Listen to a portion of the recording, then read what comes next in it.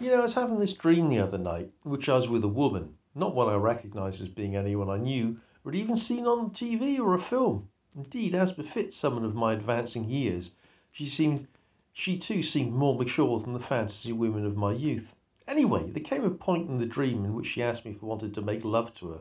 My dream self responded that, frankly, I just didn't have the energy for that sort of thing these days. Jesus, I thought upon wakening, is nothing sacred. I mean, dreams are meant to be an escape from real life, but mine now seem to have started mirroring my waking life to an uncomfortable degree. What's happened to the usual parade of car chases, mad giallo type intrigues, police procedurals, and killer bears that fill my dreams? Okay, they also rub shoulders with the more mundane stuff involving walking through strange yet oddly familiar streets, conversations with strange yet familiar people, and the like. But even these are clearly fantastical and several steps away from reality. Perhaps it's all down to the fact that, with my new exercise regime, I'm sleeping better these days and not waking up in the middle of dreams, so that I don't remember so many of them. Of course, we always return to the question of whether any of these dreams actually mean anything. Increasingly, I doubt that they do have any significance. They merely represent the subconscious idling while the conscious mind is offline. At best, they're a form of entertainment assembled by the sleeping mind from memories, not just of real events, but also things we've seen on TV or read about in books or even looked at on the internet. It's designed to keep the waking part of the mind occupied during its downtime. As I've noted before, my dreams, possibly fueled by some of the medication I take these days, are indeed hugely entertaining, all technicolor and widescreen. Yet no matter how vivid, how realistic, or how detailed they are, there's always something about them that marks them out to me, even as I experience them, as being dreams. It's got to the stage that my dream self is aware of the rules that govern them, is able to use them to manipulate in-dream events. Which is another reason why that recent dream was so disconcerting. My dream self totally failed to grasp the metal and take full advantage of the situation.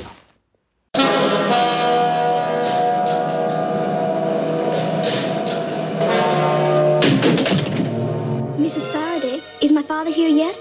Your father? Was he supposed to be? Well, yes, we were to meet him here. It's only a matter of a few more days. And each day's an age without you. Well, your mirror can't be complaining, age-wise.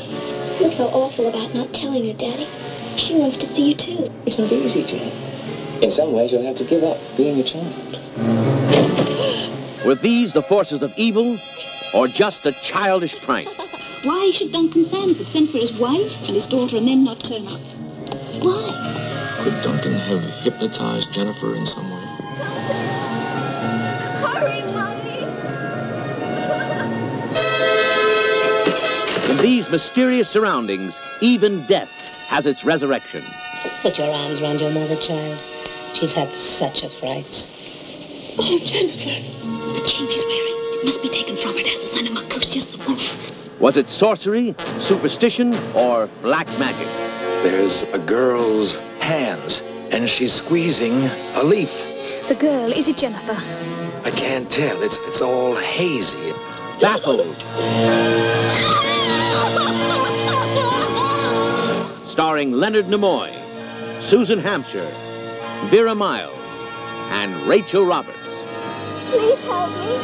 Over here, Tom. Baffled. A perplexing puzzle of action, drama, and mystery, which ventures into the realms of the unknown.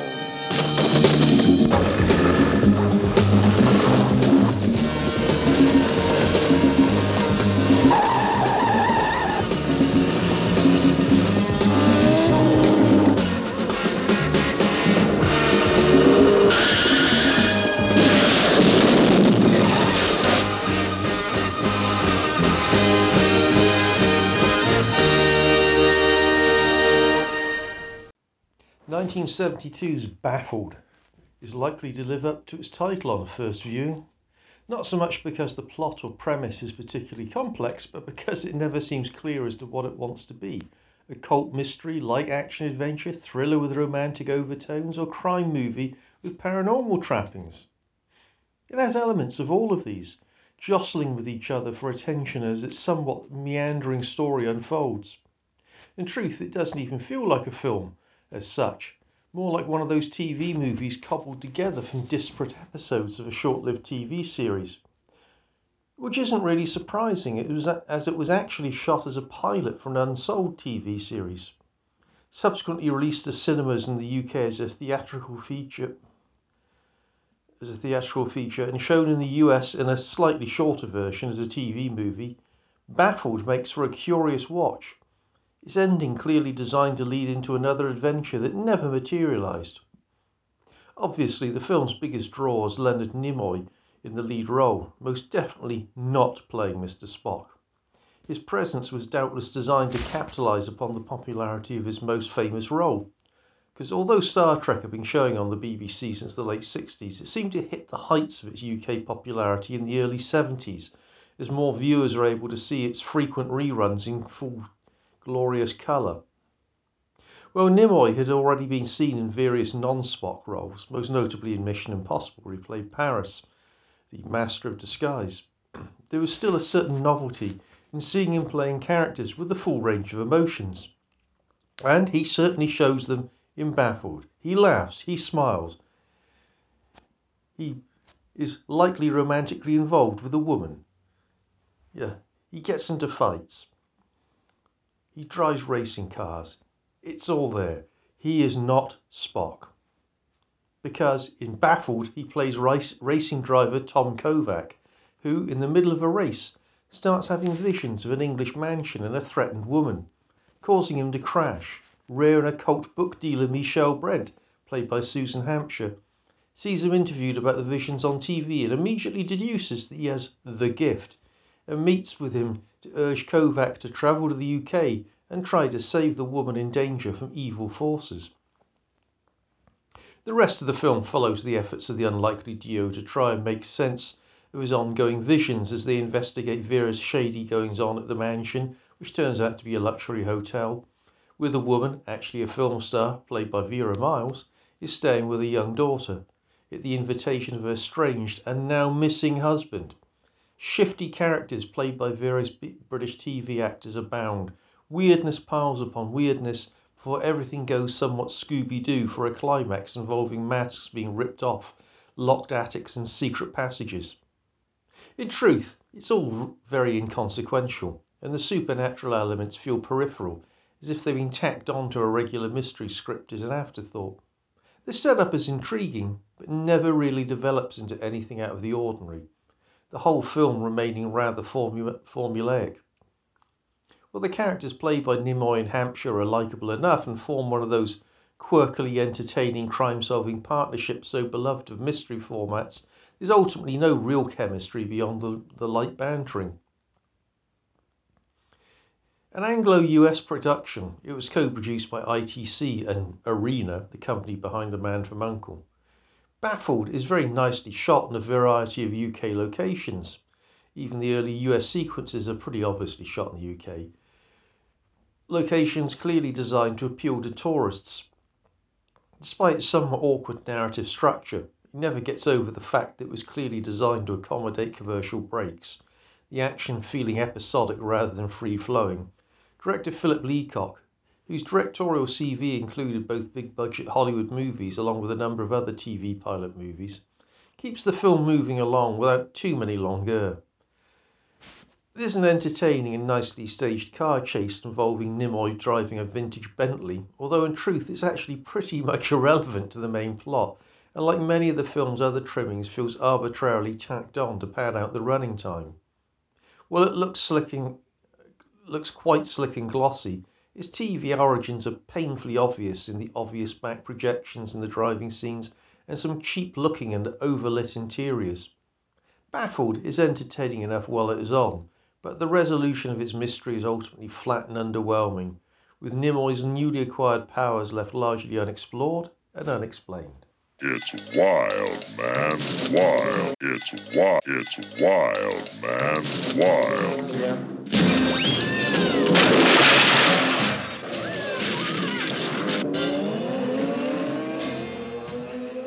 Look and listen.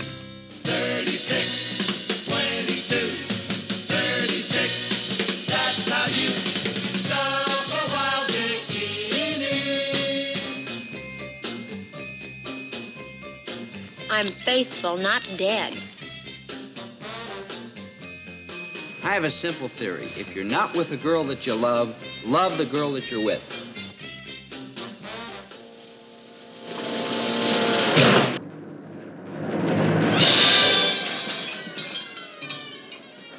Will you be quiet, please? You bother her. How did you know? I got an A in biology. This picture's got everything.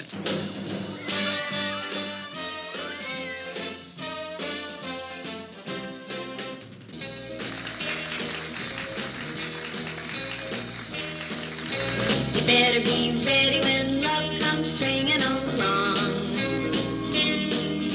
You better know the words to that familiar old song.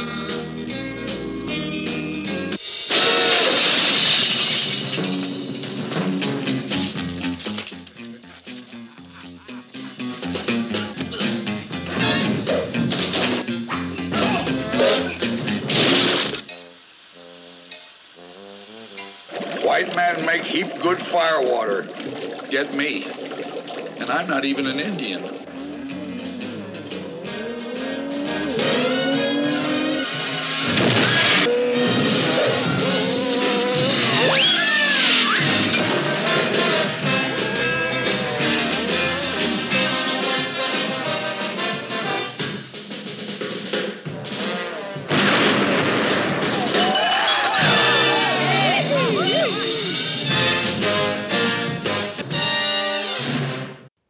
Sometimes you have a good weekend for watching utter schlock. Indeed, that's what recently happened to me. I found myself watching everything from strange continental swashbucklers with added bare breasts, giant ants, and Patty Duke in her underwear calling Alex Davion a fag. All in separate films, obviously. But I rounded it all out with a pièce de résistance of a double bill of AIP beach party films. How to Stuff a Wild Bikini from 1965 and 1966's Ghost in the Invisible Bikini. These two films mark the end of that particular cycle, being the final two entries in the main series. As is often the case with long-running series, although it should be noted that the 7 beach party films were incredibly made in just 3 years. The later entries plainly show the strain as they try to maintain the winning format, while simultaneously varying the elements sufficiently to ward off staleness. Getting the balance right between the two aspects becomes increasingly difficult. Introduce too many new elements and the format becomes unrecognisable, potentially diluting what made it popular in the first place.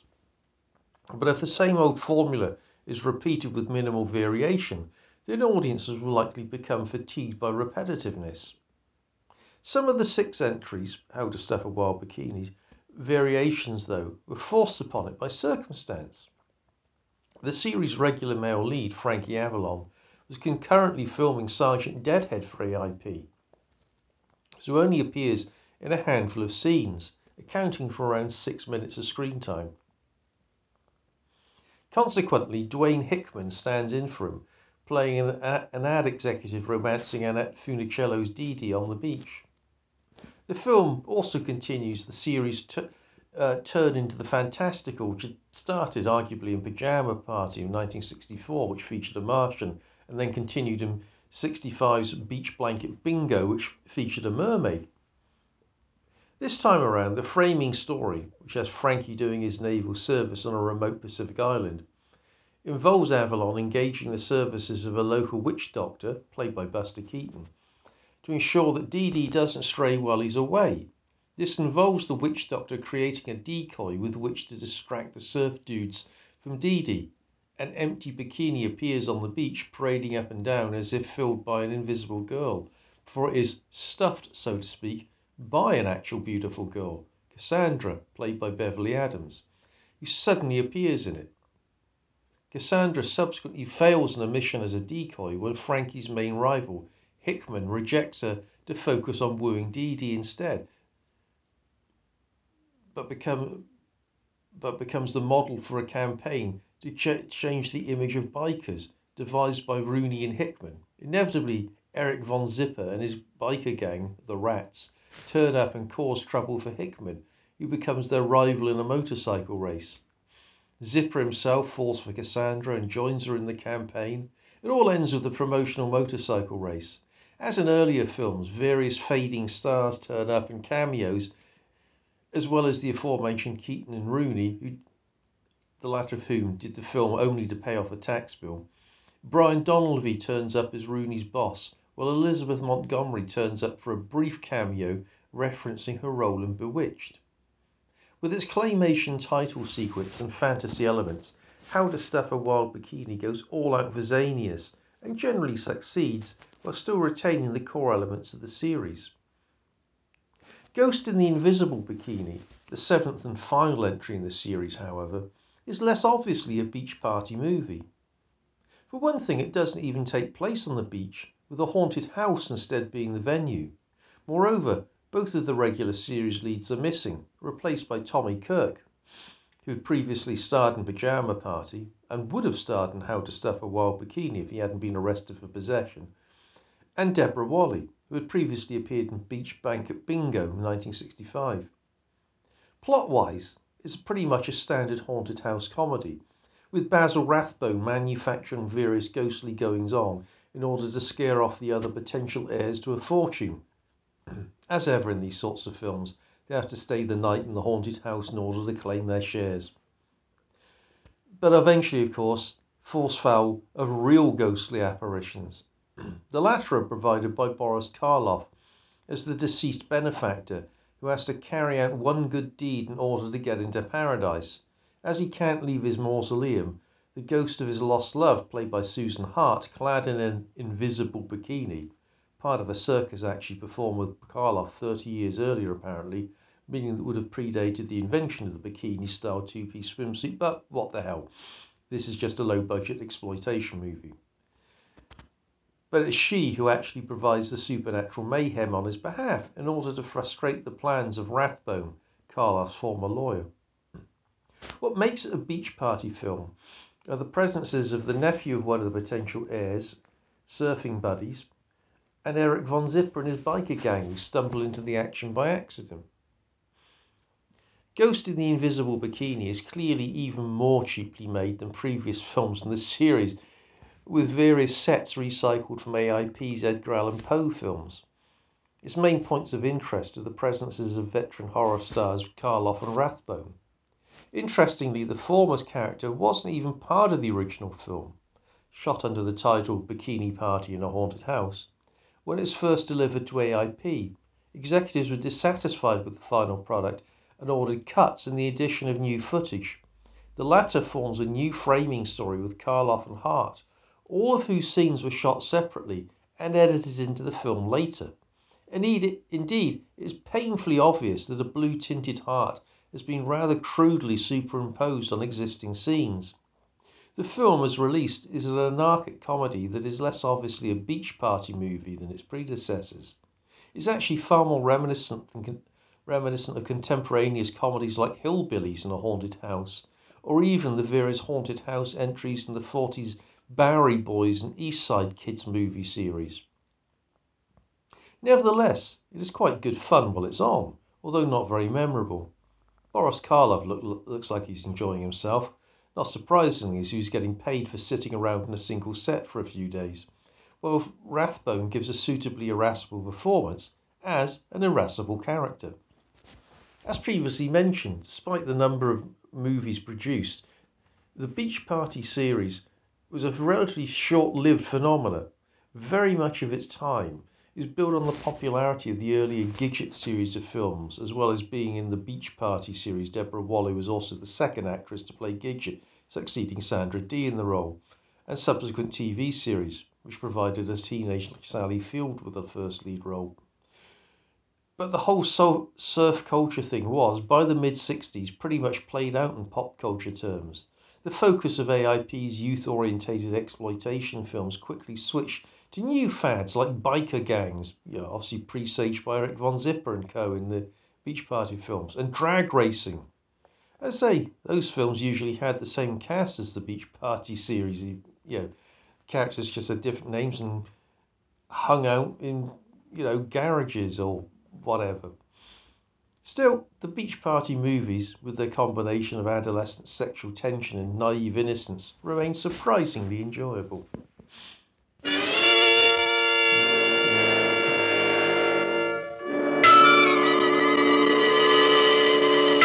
She's the swinginest ghost you've ever yearned for, haunting a pre-will reading seance.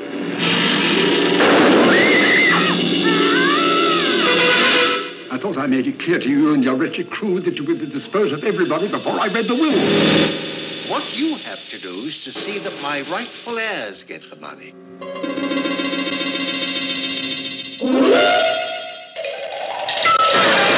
Yeah, man, here's one haunted house the M Gang wants to investigate.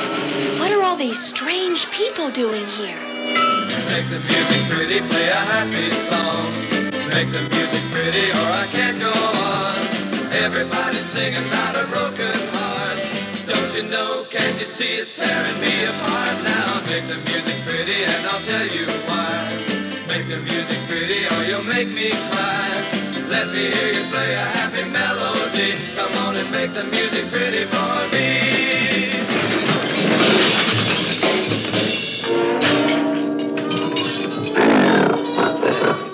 Television repairman.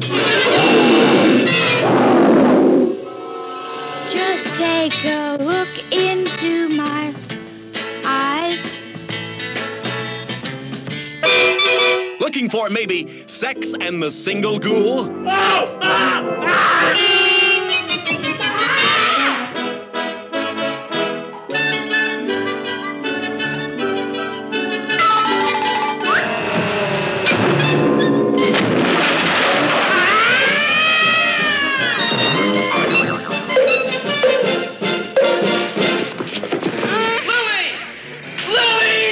Here's a movie that has more than everything.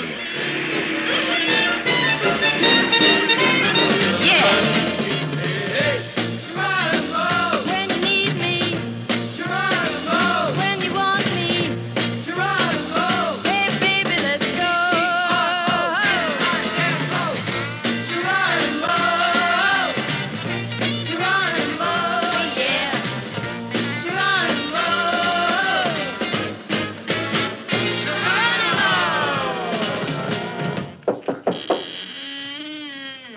Why me? Why me all the time? 1973's Black Snake is something of an oddity in the canon of Russ Meyer. Lacking the outsized breast fixation of the sex films that made his name and the budgets of his two films, The 20th Century Fox, it boasts an historical setting and has pretensions of being issue-based.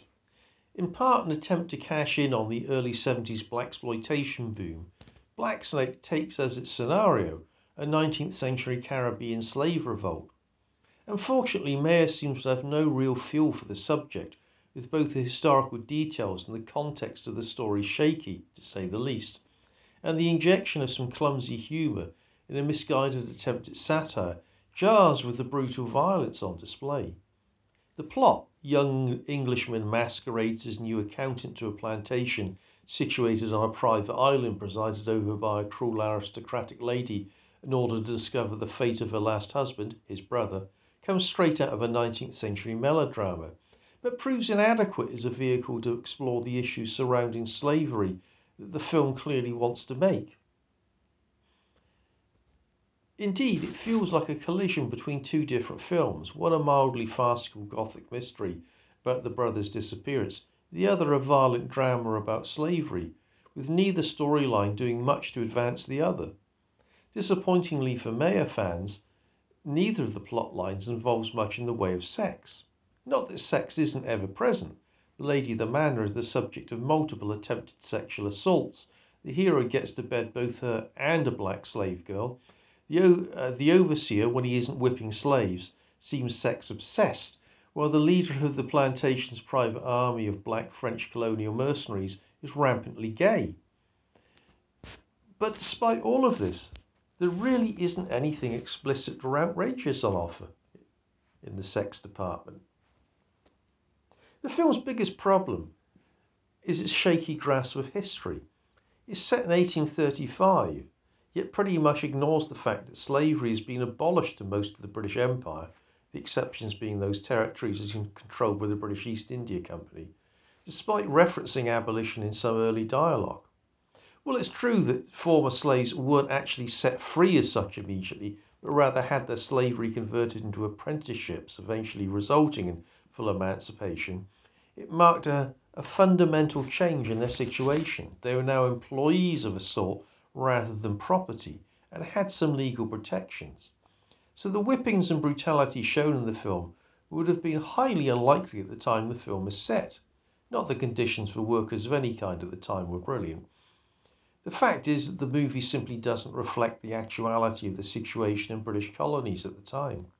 Okay, I know that ultimately it's only an exploitation film, but by ignoring these basic historical facts, Black Snake fundamentally undermines the issue it's claiming to be exploring. The British Caribbean was in reality one of the last places you're likely to find a violent slave rebellion taking place in the 1830s. It also doesn't help that none of the protagonists on either side are particularly sympathetic. While the slaves' violent uprising is justified in light of the brutality meted out to them, their violent revenge is possibly even more brutal and guided by a demented religious fervour.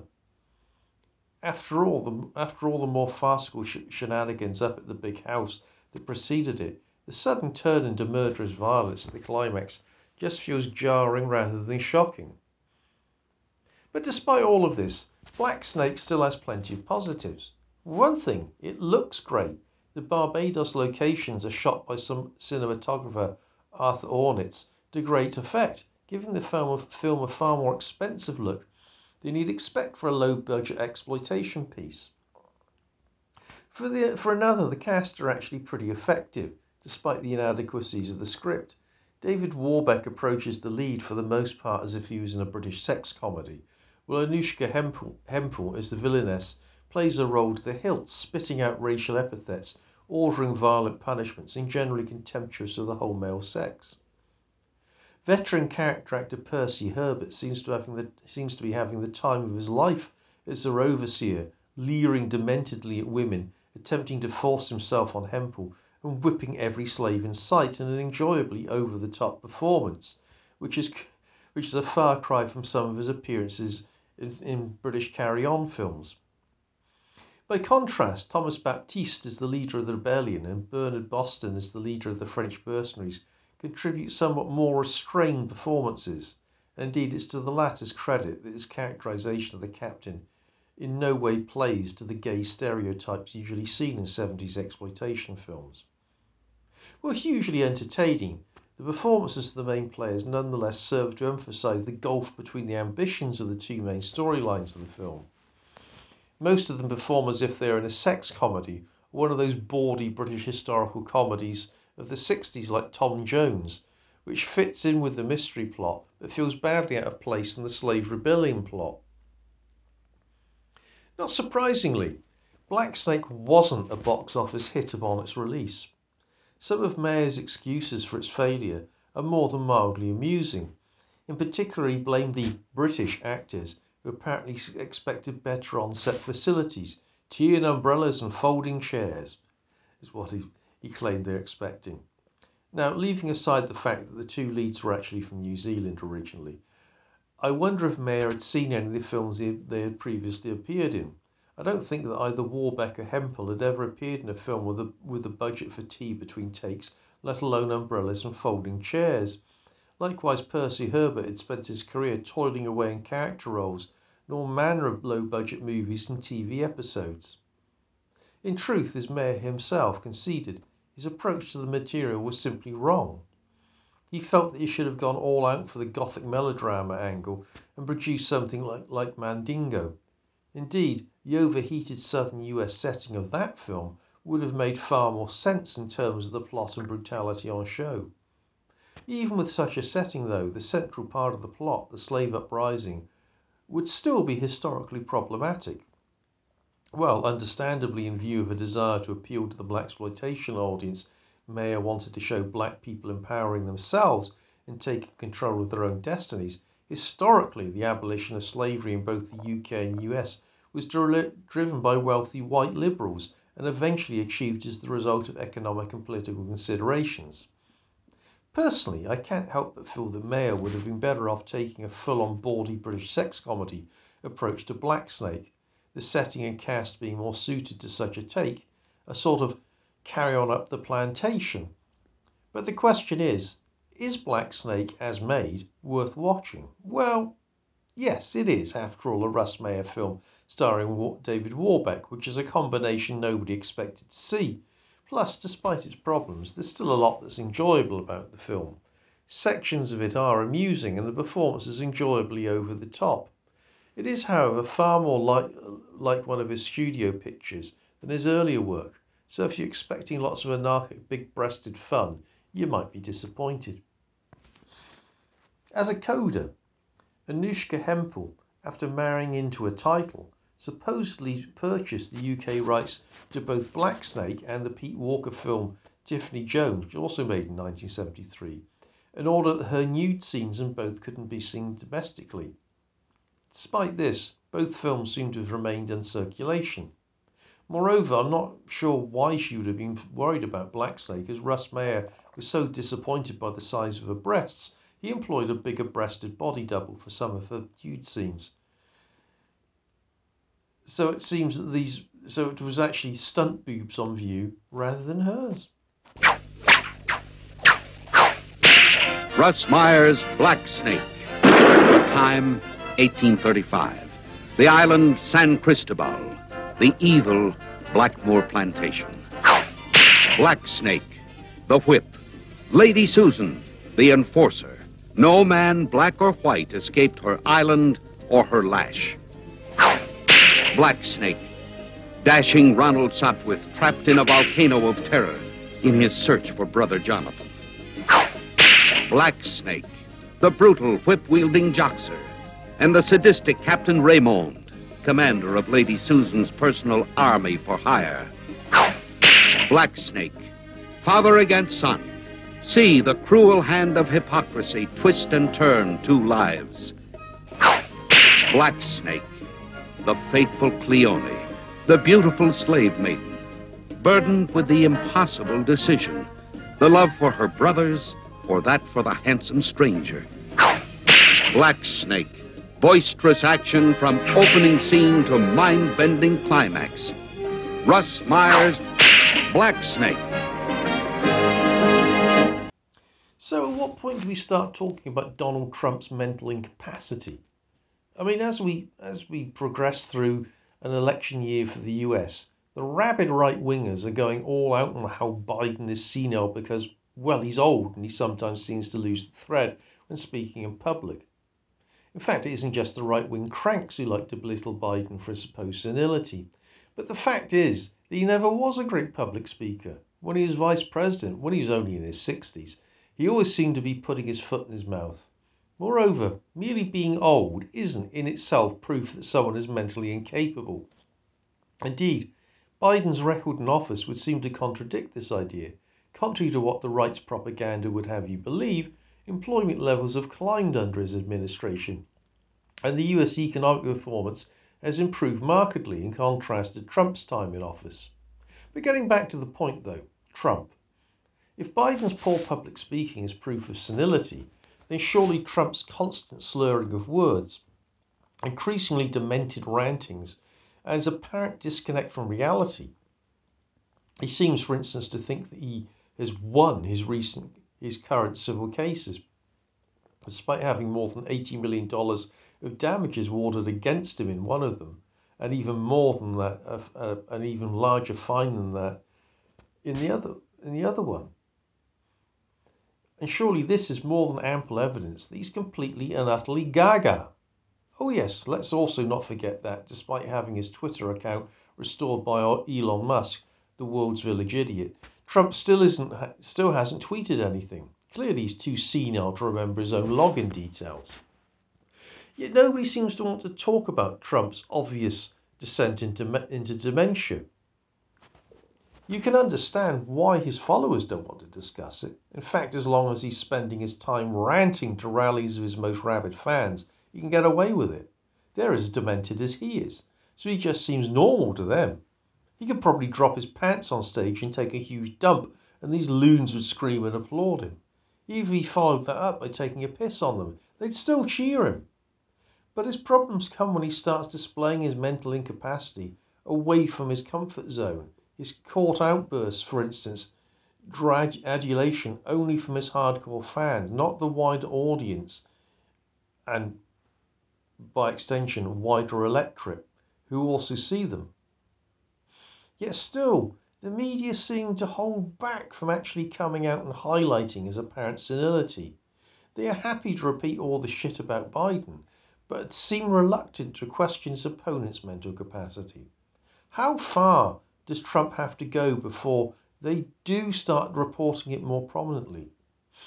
Does he have to come into one of his court hearings naked, in an obviously confused state, before masturbating furiously during witness cross-examinations?